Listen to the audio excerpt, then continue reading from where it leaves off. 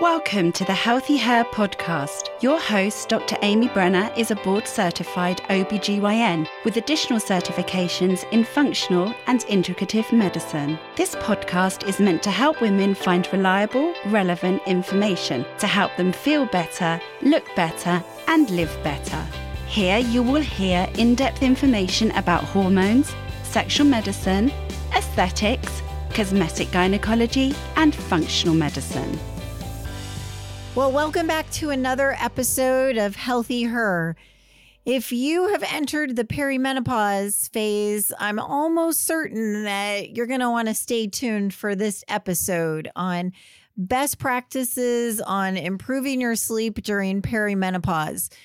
For those of you that know me, I'm 52, and this is probably the thing that plagues me the most. So I'm really excited to hear what our guest has to say. So we have a special guest. Her name is Dr. Valerie Cacho, and she is a specialist in sleep issues in the perimenopause. So welcome, Dr. Cacho.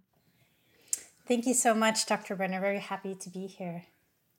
So tell us about yourself and how did you end up becoming a specialist in sleep in the perimenopause area? Yeah, great question. So a little bit of background about me. I'm a medical doctor. I'm trained in internal medicine. And then I went into a year-long sleep fellowship program. And then I also did an online program in integrative medicine through Dr. Andrew Weil's program, University of Arizona. I moved from California, where I'm originally born and raised, to Hawaii about 7 years ago. And I really set about practice there, working with a hospital. And a lot of the people who would come to see me with difficulty sleep were generally women. A lot of primary care physicians aren't too familiar, aside from giving people sleeping pills, of how to help women sleep.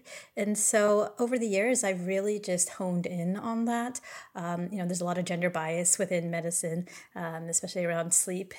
A lot of the sleep apnea studies are in male, but as women go through menopause, I'm sure we'll talk about this later, there's a lot of different changes. And so, really focusing on treating women who have a hard time sleeping has been my mission for the last several years. I'd love for you. I think everybody knows that when they don't sleep good, they just don't feel good.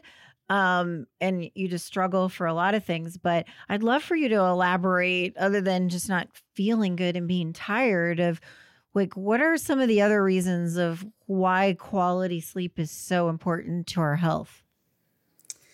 Oh, that's a good question. It's like, almost, where do we start? So I know, right? Like a top-down approach. Talk for an hour just on that. Yeah. So starting from the head down, sleep is really important for our bodies to rest. Our brains are actually still pretty active when we sleep. There's different processes that happen. One of the biggest is something called the glymphatic system, which is basically like the trash collector for our brain. Throughout the day, there's toxins that are built up. And when we sleep, especially when we get our deep sleep, the junk from the day is cleaned out. And so if we don't get adequate amount of sleep, if we have disrupted sleep for, whatever reason, then our brains actually don't work as well. So I like to really focus on the cognitive concerns, so problems with memory. I'm sure that's something concerning for your audience as we get older, our memory concerns, brain fog, being able to focus, and mood is definitely a big one if we're talking about, the overall brain health. And then going further down, right, our heart, what's going on with our cardiovascular system if we're not getting an adequate amount of sleep, whether it be from undiagnosed medical sleep conditions or maybe purposefully or not intentionally depriving ourselves from sleep. Sleeping less than 6 hours has been associated with increased risk for cardiovascular disease, higher blood pressure rates. What else? We talk about our metabolism. There's basically hormones that affect our appetite and our satiety, ghrelin and leptin. So ghrelin, I always think of like a gremlin, makes you want to eat more. And they have done studies, night shift workers, like the Nurses Health Study, and they also took a look at college age students. And when they don't get enough sleep, what happens? Well, they tend to crave more fast fuel, which I like to call simple carbohydrates, junk food, right? Because that quick fiber gives us more energy. But really, it's your body telling you that you need to get more rest, because that ghrelin goes up, makes you want to eat more, and then leptin goes down. So we talked about our brains, our hearts, our cardiovascular system. What else that we can talk about in terms What about of even sleep? Cancer? Can it increase your risk of cancer? Oh yeah, definitely. And that's sort of, really interesting for, we know the data in night shift workers again. So like the Nurses Health Study took a look at overnight workers. What happens when you don't get enough sleep? There's higher incidence of breast cancer. And why is that? I still think we're looking at the data, but we do know that women, if you had an initial episode of breast cancer and you actually take melatonin.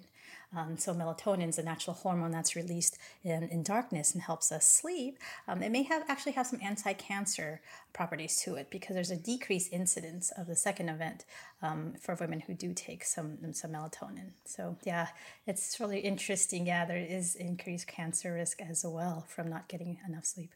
Yeah. So this is really so important. How did this become your area of interest?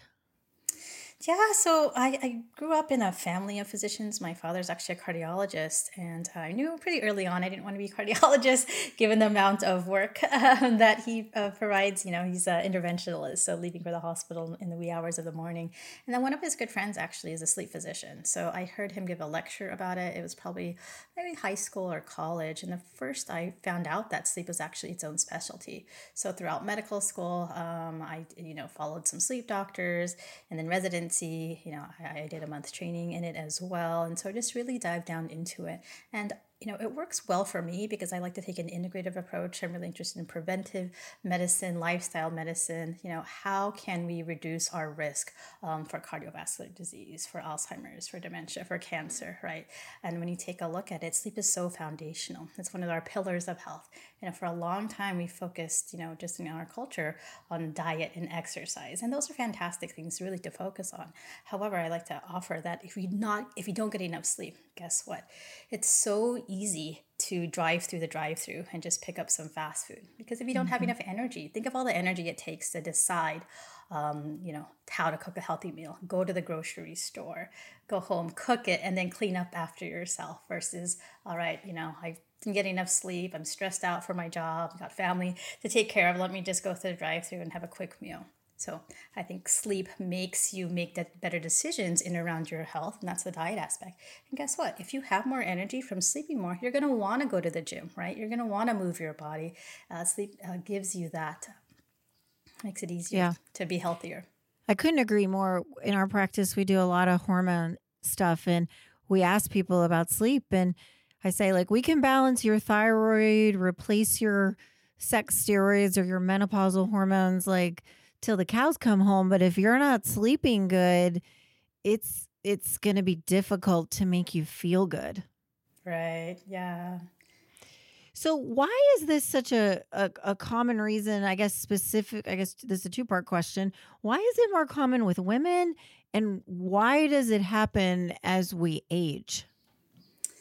Yeah, that's a really, really great question, a loaded question. So we can take a multi-pronged approach. And I recently looked at a research article about it that talked about 8 different factors why women through the perimenopause, menopause transition have difficulty with sleep. So if you start with just from what happens as women go through menopause, right? I'm sure you can speak more to this than I about the fluctuations in estrogen and progesterone levels, right? So progesterone is also known as a relaxation hormone. And so sometimes when that decreases, that can result in difficulties with sleep. Some of the research studies are really interesting around this, where they've actually done subjective surveys of women's quality of sleep as they're going through perimenopause. And what they found is that the rate of change of FSH, so the follicle stimulating hormone, has been associated with poor sleep. And then in other research studies, they've actually put women who've had, fluctuating levels of hormones, specifically high FSH levels, in the lab. So talking about the sleep lab, and actually measuring their brain waves, measuring the quality of sleep that they have from an objective standpoint. And it doesn't always come out to be the same. So our subjective experience doesn't always relate to what researchers see in the lab. So that's one thing. And I think another thing too is, as you know, women have higher rates of mental health conditions, right? Anxiety, depression. And, really how I describe sleep to a lot of my patients is, well, sleep happens when your brain waves slow down, your muscles relax, and you lose consciousness. So, if you have a lot of anxiety for whatever reason, hormone fluctuations, bodily changes, work stress, family stress, that can actually keep you from falling asleep. And then when you don't have enough sleep, right, all that gunk from the day isn't getting cleaned out. So your emotions can be running high.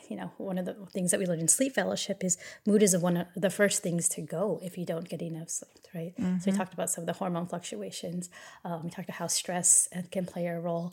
And what about aging? Aging in and of itself, right? As we know, it's associated with medical health problems, higher rates of arthritis, just the wear and tear of our bones, just feeling uncomfortable, not being able to sleep on your back anymore because the muscles of your upper airway are narrowing and collapsing. Your tongue is falling you back, waking you up, which is called obstructive sleep apnea, which is something that we see more oftentimes as women go through menopause because of hormone fluctuations, because of weight distribution issues where, we tend to gain more weight. Maybe it's an issue of our metabolism slowing down, but also maybe it's an issue of, stress keeping you from sleeping and then not having enough energy to eat healthy food. And then you're gaining weight and then you're getting sleep apnea.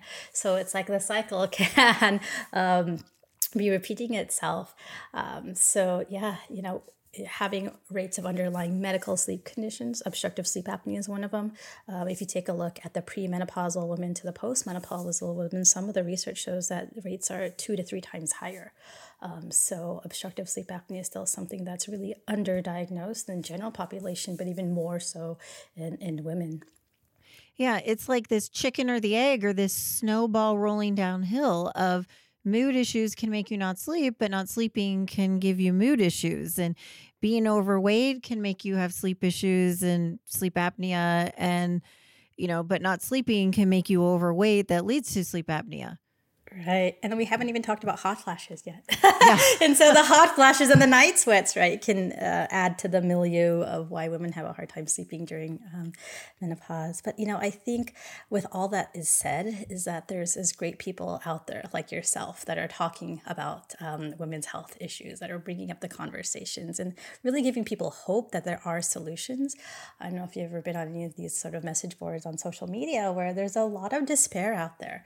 I read one research article recently that talked about how 10 years women can have difficulty with their sleep before a doctor will actually order them a sleep apnea test to see if that's the cause. Because oftentimes they get told that, oh, you're just having anxiety and that's why, you're not sleeping, go try this, antidepressant, or maybe it's your thyroid issue and that's why you're having difficulty sleeping. So, there is a lot of gender bias in medicine. And then, when I was a medical student a little over 10 years ago, I only had 1, maybe 2 lectures about sleep. And so it's really not emphasized enough. Yeah, because most, at least around where I live, I would say the majority of people in the perimenopause are taking a prescription medication like trazodone, Ambien, Lunesta, something like that. What are your thoughts on those kinds of sleep aids? I have yet to meet anybody, or even myself when I have taken those in the past. When you take them chronically, I've yet to know anybody that says, oh, I feel great. Right. Yeah. And that's such a good question. I'd say as a whole, most sleep doctors don't prescribe sleeping pills. And the reason for that is we like to look for, why is someone having a difficulty time sleeping? Typically, right, stress, anxiety, untreated medical sleep conditions like restless leg syndrome, obstructive sleep apnea. So I like to think of sleeping pills just like I think of pain medications, right? They are helpful, they're beneficial in the short term, but in the long term, are we really doing our patients any benefit by allowing them to continue on them? There is the recommended treatment for insomnia, which is cognitive behavioral therapy. And that's something that the American College of Physicians, the American Academy of Sleep physicians also really recommend. The problem with that is there's lack of access to behavioral sleep therapists, and not a lot of sleep doctors take the time or are trained to do good cognitive behavioral therapy. So, taking sleeping pills, what they do, oftentimes they work on the GABA system, so Ambien, Lunesta, the Z medications, or the benzos, really can help someone by slowing down your brain waves. But if we're on them chronically, even some research shows, I think up to 16 times a year has been associated with memory concerns. Women, if you take a look at the FDA approval for these medications, Ambien or Zolpidem, the generic form, was the first gender recommendation where, 10 milligrams for men, 5 milligrams starting dose for women. The way we metabolize this drug is a little bit different. Yeah, so those are some things to keep in mind.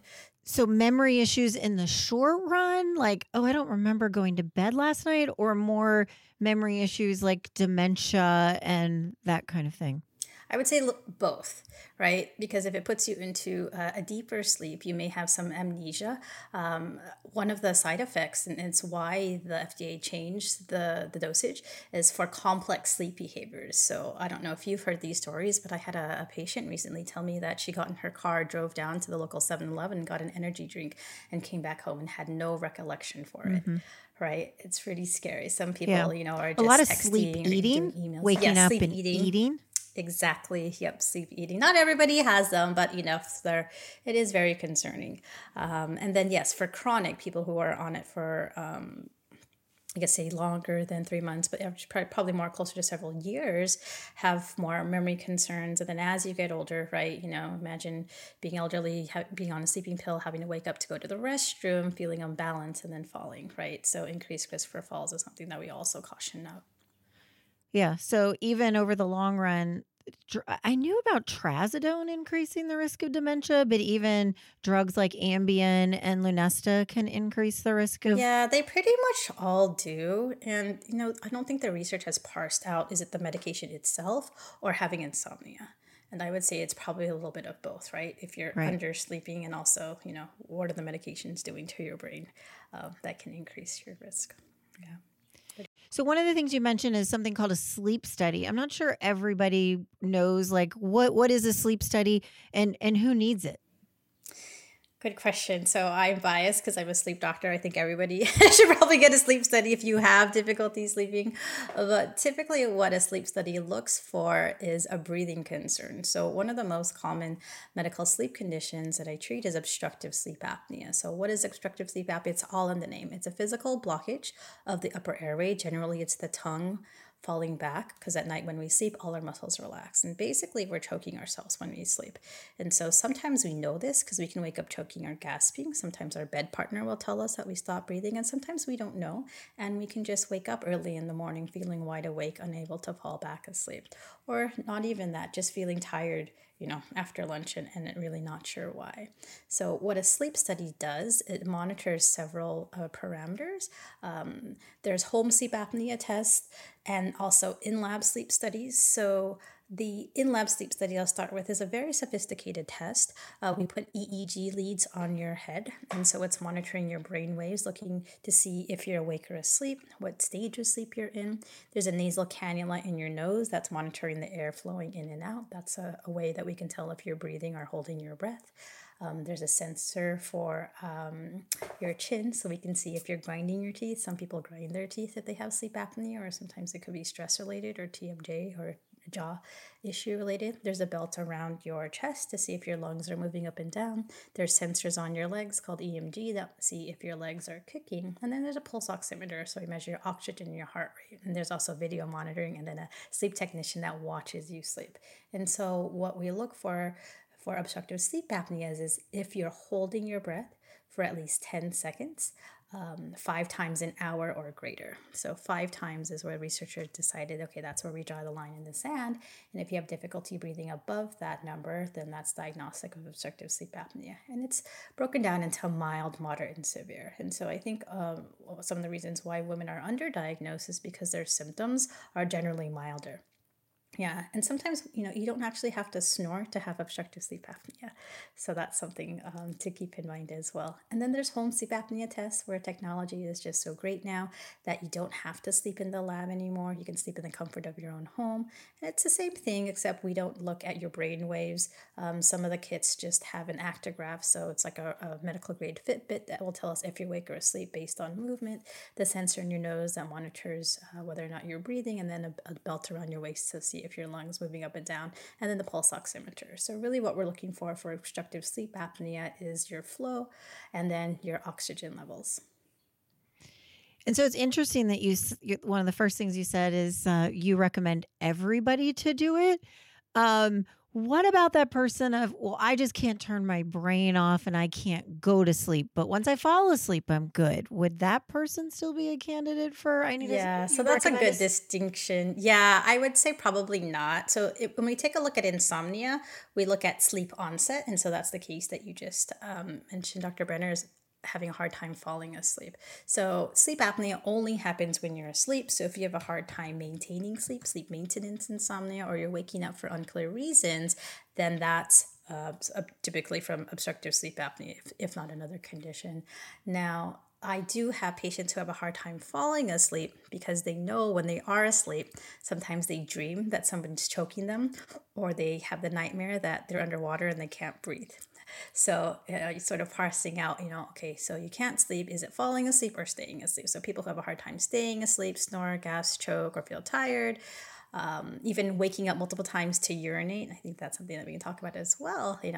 Those are symptoms of obstructive sleep apnea. The falling asleep. So even waking up many times to urinate is a symptom of sleep apnea? Yeah, and that's something that's not often discussed. I learned something today. I never knew that. Yes. So think about plumbing. All right, Dr. Brenner. So think about plumbing where you live. What happens if your pipes are blocked off? Downstream, there's more pressure. So relate that to your body. If there's a narrowing in the upper airway, then your lungs actually have to take bigger breaths, right? So there's, you have increased intrathoracic pressure, right? The lungs and the heart are within the same cavity. That pressure gets transmitted to the heart. The top part of the heart, the atria, actually stretches and signals down to your kidneys to tell you to wake up and urinate. Yeah, so oftentimes men, have this and they get put on a BPH medication for their prostate. But, what's going on in women? So if they're not diabetic, if they're not on a diuretic, a pill to make them urinate at night, could this potentially be obstructive sleep apnea cause, right? And so how do we treat it? Well, if you have obstructive sleep apnea, we open up the pipe. We use a machine called a CPAP machine, which is this positive airway pressure that keeps the airway open. And so once the airway is open, right, that signal from the lungs to your heart to your kidneys isn't there anymore. And you can actually stay asleep better. So something, to... How many times would you consider waking up to use the restroom abnormal, or what is acceptable? I'd say 2 and above is abnormal. Yeah. Mm-hmm. But I think something, a distinguishing question is how do you urinate during the daytime? If you're, I'm sure the symptoms, right? The stress, incontinence, that's a little bit different than the nocturia. So. Right. I also think, at least for me personally, is it really, because, everybody knows like, oh, I should drink more water and all that kind of thing and I try to do that too, but I try to get it done by like 3:00. Oh, wow. In the afternoon. Yes. And then really limit my fluid intake like with dinner and after dinner. And that really makes a big difference for me. Yeah. Yeah, no, I agree. But I think it's also interesting, right? Because research does show that people who don't have sleep apnea, right? Let's talk about insomnia, waking up and go to the bathroom. So like a question I like to ask is, well, do you wake up because your bladder's full and then you have to urinate? Or are you waking up and then since you're already awake, then you go to the bathroom? So I always like to rule out sleep apnea, and then actually treatment for insomnia with cognitive behavioral therapy has shown to decrease those awakenings to have to urinate. Interesting. For people that aren't familiar with that term, what does that actually entail, cognitive behavioral therapy? Yeah, cognitive behavioral therapy, good question. It's a multi approach. So there's cognitive behavioral therapy for a bunch of different type of conditions, anxiety, depression, PTSD, eating disorders. So one specifically for insomnia is includes sleep hygiene. So we learn, the habits that we should have in and around sleep. You learn about lifestyle factors. You learn about sleep science. So the biological processes that help control our sleep is discussed there. But I think one of the biggest part is the cognitive part. So the cognitive restructuring. So it's taking a look at the thoughts that you have in and around sleep. A lot of people that I speak to who have insomnia feel like they can't turn off their brain. They've never been able to relax their mind. And so it's taking a look, the cognitive part is taking a look at those thoughts and actually questioning them and replacing them or transitioning them to thoughts that are actually more beneficial. So cognitive restructuring is really helpful for people who have insomnia. Sometimes patients have told me, I've never been a good sleeper. My whole life, I've never been able to sleep well, even since I was a kid. And then we sort of take a look and, break that down. Is that really true? Well, how do you do on vacation, right? Or Right. how did you do before you started this stressful job or before your parents got sick? I'm sure you were sleeping, at least a couple hours a night. But sometimes it's really interesting at night. And I'm not sure why. And I think it's just because when it's dark and it's quiet, we've been trained that we should be asleep, and so if we're not asleep, there must be something wrong with me. And then we tend to catastrophize. And so all the scary thoughts come out when it's dark at night, and maybe just from watching scary movies as well. I have a good friend who's also a sleep doctor and a psychiatrist. In her culture, in the Indian culture, if you wake up between 2 to 4 a.m., 2 to 5 a.m., it's actually a sacred time. It's a sacred space where they don't catastrophize. They actually start meditating and doing their yogic breathing. So I think there's some cultural elements to this that are pretty interesting. Interesting. Are there any other tests you recommend other than a sleep study?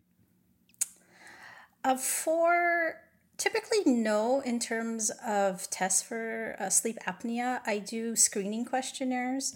So, if someone is not really interested in sleeping in lab or doing a home sleep study, there are screening tools such as like the Stop Bang, which is a questionnaire that looks for sleep apnea. For insomnia, I use something called the Insomnia Severity Index. But a lot of what I do, since I practice more integratively, is I like to give people the time and space to just talk. And then from there, together, we formulate a plan of care. What are your health goals? What's bothering you? And what's something that we can talk about? What are some tools and strategies we can start to develop to allow yourself to improve your sleep? I know that there's research looking into biomarkers, so blood tests that can look for sleep apnea and even insomnia, but they're definitely not mainstream yet or available to us. So something cool. What are your thoughts on alcohol? From my perspective, I see a lot of women specifically of, well, I just have a glass of wine or two to help me fall asleep. Yeah, it's interesting. So I guess it's like from what perspective? From a sleep perspective, if you are going to drink alcohol, I would suggest to do it earlier in the day. I'm more of a recommender of a day drinker, maybe alcohol with brunch or lunch. And really the reason behind that is twofold. Alcohol has a lot of sugar. Sugar is not good for a lot of things, but it actually isn't good for sleep. We see from research studies there's more arousals. People wake up more frequently from a high simple carbohydrate sugar load at night. So a diet in high fiber actually promotes better sleep. And then the breakdown of alcohol, right? So we have actually pretty decent data that shows people who drink alcohol, and then we monitor them in the sleep lab. Alcohol makes you feel sleepy, but when it's broken down, it actually can disrupt the different stages of your sleep and actually wake you up. So if you are someone who's going to drink, probably closer to a happy hour situation rather than a nightcap and then go to bed. Interesting. Yeah, I found that if I drink alcohol, I don't sleep good that night. And drinking wine is worse than vodka. So I wonder if it's because of the sugar content. Yeah, there was a study that I did review not too long ago, and I think it is the sugar, with the grapes, and it's the clear alcohols that don't disrupt our sleep as much. Oh, So so there's actually science behind. I told my husband that I'm like, I think I just do better if I have vodka. yeah, the research was like wine and then beer and then like the clear liquor as in terms Interesting. of easier or more beneficial or better sleep. Yeah. Well, while we're on the sugar topic, what are your thoughts about timing of eating before bed?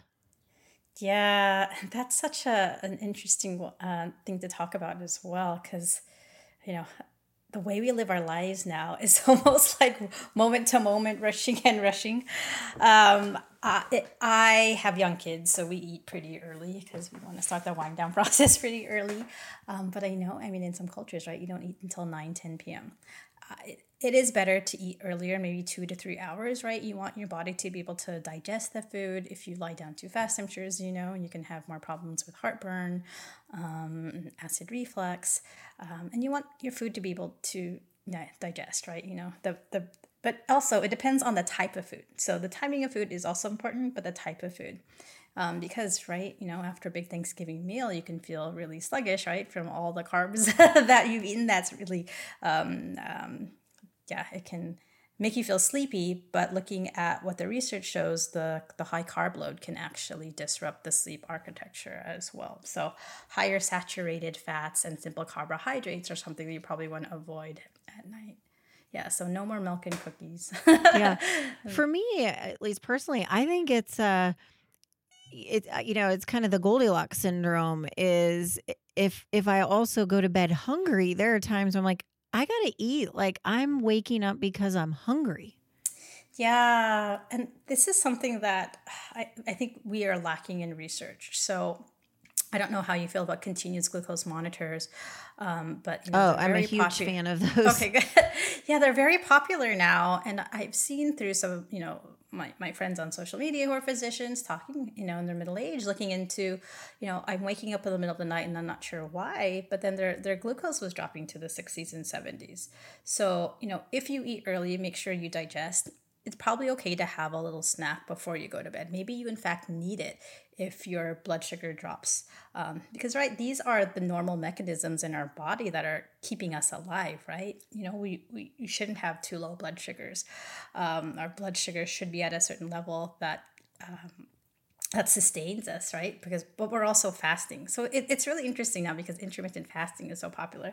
I don't think we have enough data in around nighttime awakenings and blood sugar yet in the maybe non-diabetic population. So I hope that's something that Yeah. researchers are discussing. But I know people who do feel better after taking a snack at night or before bedtime and Yeah. then sleeping through. Any advice for the shift workers? That's a population where I just feel like, I don't have any great solutions. And I mean, I look back and I'm sure you can the same of when we did residency of when I worked the night shift for 2 months, like I just felt like the living dead the entire 2 months. Like, Yeah, no, I know what you mean. Getting flashbacks now. Yeah, and we didn't have the work hour restrictions as yeah, they do now. So there are chronotypes. So there is a certain population who feel better, or night owls, feel better being awake at night. If you can link your chronotype to your career, to your schedule, then that's actually much better, right? So people who do night shift, if you feel most awake at night, then that's better. There's a good questionnaire for this. It's called the morningness, eveningness questionnaire. Some people just choose to work at night, but their internal clock or their circadian rhythm does not allow for that. Meaning it's, probably how we were feeling really not well the next day from staying up all night. With that said, I think it's not good for our overall health, but we have 24-hour societies. So where should I start? I would suggest overall night shift workers sleep less. If you could anchor a time between when you're working and not working by 3 to 4 hours, which can be difficult if you have kids. So basically what I'm trying to say is tell your brain, have that set time. So you know you're going to get sleep regardless when you're working or not working, overlap by 3 to 4 hours, then it can lessen the blow. If you can't do that because of kids, then, make sure if you're sleeping during the daytime, you use blackout curtains, block as much light as possible, even when driving home from work. If it's sunny out, use the blue light blocking glasses to make sure that you're not getting that light, because light is stimulating and can wake you up. Melatonin may be helpful. Melatonin is really a heated topic because it's adulterated. There's quality concerns. But yeah, night shift is hard. If you are a night owl, then it's okay.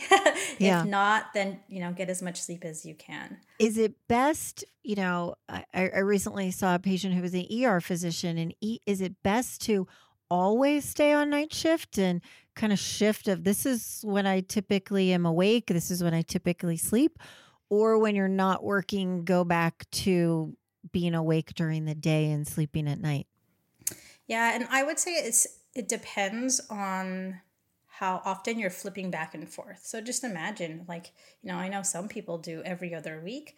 That's probably easier than every 2 to 3 days, going from night to days. And it's like traveling, right? You're traveling between, where we are to Europe, and then 2 days we're traveling back, and your body is just quite confused. So if you can do longer stretches of nights and then flip back to days, that's probably more beneficial than flipping back and forth every 2 to 3 days. Sure. I agree. And last but not least is you mentioned melatonin. I'll just kind of make it a little bit more broader about, the whole supplement industry. Is you walk into any grocery store, online. I'm not sure if you do supplements in your office, but a lot of people like to self-treat. There's been some recent controversy about melatonin, of maybe if you can comment on melatonin, CBD, or even people taking THC or gummies, magnesium, any of those kind of things that people can get their hands on without seeing a physician. Yeah, good question. And yes, so we can start with melatonin. In 2017, there was a big research article that basically discussed we don't know what you're getting in the bottle. There are some reputable brands. You can check out Consumer Labs. It's basically like a third party that reviews the quality of different supplements. And do you in fact need it, right? So from a sleep medicine perspective, we use melatonin for shift work, jet lag, and then a condition called REM behavior disorder. There is research that shows as a woman gets older, right, as people get older, age 55 and above, our pineal gland, where melatonin is made and released, we may have lower levels of melatonin. And then specifically a study talked about women who used 3 milligrams of melatonin for 3 months during menopause reported better quality sleep. And this was subjective reports. So there probably is something to it, but make sure the melatonin that you're using is high quality, and how much is enough melatonin. So if you take a look at how much our brain actually gives us, it's 0.3. And, I've seen like 3 milligrams, 6 milligrams, 10 milligrams. I think I've even heard of patients taking up to 50 milligrams or greater. So melatonin isn't without side effects, hangover type effect, increased dreams, low blood pressure I've seen in some patients, nausea, vomiting. But I'd say with that said, it's generally well tolerated. Mm-hmm. It's just, are you just spending a lot of money on it? Yeah, so that's one thing. CBD, THC, very interesting. It's a plant. And so with plants, I had a friend who gave a lecture about CBD for sleep. And, the way he described it, it's like grapes, right? So, the environment matters. The soil matters, right? The temperature matters. And in US, right, there are states that have decriminalized it, but federally, it's still, a class 1 scheduled, medication, a drug of abuse. So I think that limits the amount of research we can do on it. With that said, sleep happens when your brainwaves slow down and you relax. there is research that shows a higher ratio of CBD to THC is helpful. Some people think of THC as more the psychoactive component. So a ratio of 60 to 1 CBD to THC, or even up to 30 to 1 can be helpful. And the thing about cannabis is that it's got something called the entourage effect. So is it just the CBD? Is it just the THC? Or are there other components within the plant that are beneficial for us? CBN is something that's promising to help us sleep as well. So I think it's one of those things. I know it's pretty expensive. I would suggest, what's the end game here, right? Are you going to be dependent on something that costs you $100 a month? Right. Or can we look for, maybe it's untreated sleep apnea, or maybe, working on your stress is something that's more beneficial. Magnesium, I do like to recommend magnesium a lot. The reason there's a couple fold, it works on GABA. So the GABA system is actually, sleep promoting. It's the same system that the Z drugs work on, the benzodiazepines and the Ambien and Lunesta. Magnesium also can help relax the muscles. We use it in pregnancy, right, for blood pressure. The thing about magnesium is that there's different forms, and sometimes it can cause diarrhea. So people who have more like musculoskeletal issues, maybe like restless legs, or like muscle aches and pains, and I like to recommend magnesium. And it's pretty readily available, but just caution on the type that you're using because it can cause diarrhea. I also like to discuss lavender, oral lavender, or even diffusing lavender as aromatherapy. That can be helpful for sleep. Lavender actually has been shown in some research where we've took nursing home patients who were on sleeping pills, on benzos, and lavender helps reduce those withdrawal symptoms. Yeah, so that's actually something. And we haven't seen any of the safety problems with it, side effects, like we do with the sleeping pills. And there's also passion flower, hops, lemon balm. So yeah, a lot of different herbs that are probably beneficial. But as a whole, what I like to recommend to patients, or the discussion is sometimes your brain is just so powerful. It can overcome the chemical effects of these substances you're taking. So it goes, take a step back, why are you really having a hard time sleeping, right? Mm-hmm. Is it those ruminating thoughts? So I think the whole cognitive restructuring, since I practice integratively, I also like to bring in mindfulness to the mix. And, how can we learn how to train our brain to be calm and relaxed so it's easier for us to fall asleep rather than, us paying a lot of money on things that may or may not work. Right. So what is the process when people see you as patients? I know you mentioned you do telemedicine. Is that just for California and Hawaii residents? And what's the process and how can people find you? Yeah, thank you so much, Dr. Brenner. Yeah, so I am a licensed and I malpractice in California and Hawaii. So my medical practice is available to residents of those states. They can find me on my website, which is Sleep Life Med. I got my office, and I have an intake. So I like to ask patients a lot of questions about their sleep. So I like to say, the more I know about you, the better I can help. If they need a sleep study, then we go with that. If they're more insomnia, then I have individualized classes. So I am trained in cognitive behavioral therapy. I like to bring in mindfulness approaches. We talk about supplements if that's something that they're interested in. And then I also provide clinical hypnotherapy.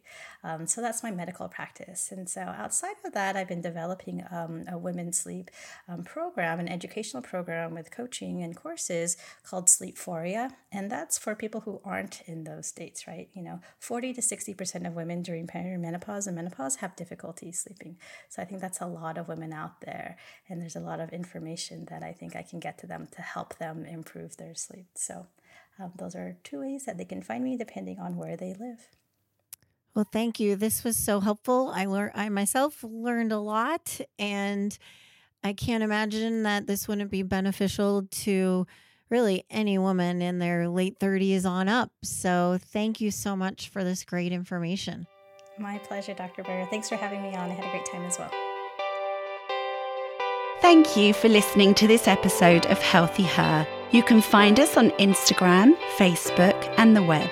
Go to www.dramybrenner.com to learn more. This podcast is for general information only and does not constitute as medical advice, the practice of medicine, nursing, or other healthcare services. No patient-physician relationship is formed. The information in the podcast and any references, material or links are at the sole discretion of the listener and not meant to be a substitute for professional medical advice, diagnosis or treatment. Listeners should not delay or disregard obtaining medical advice for any medical issues or diagnoses that they may have, and should seek medical advice from their healthcare provider for any such conditions.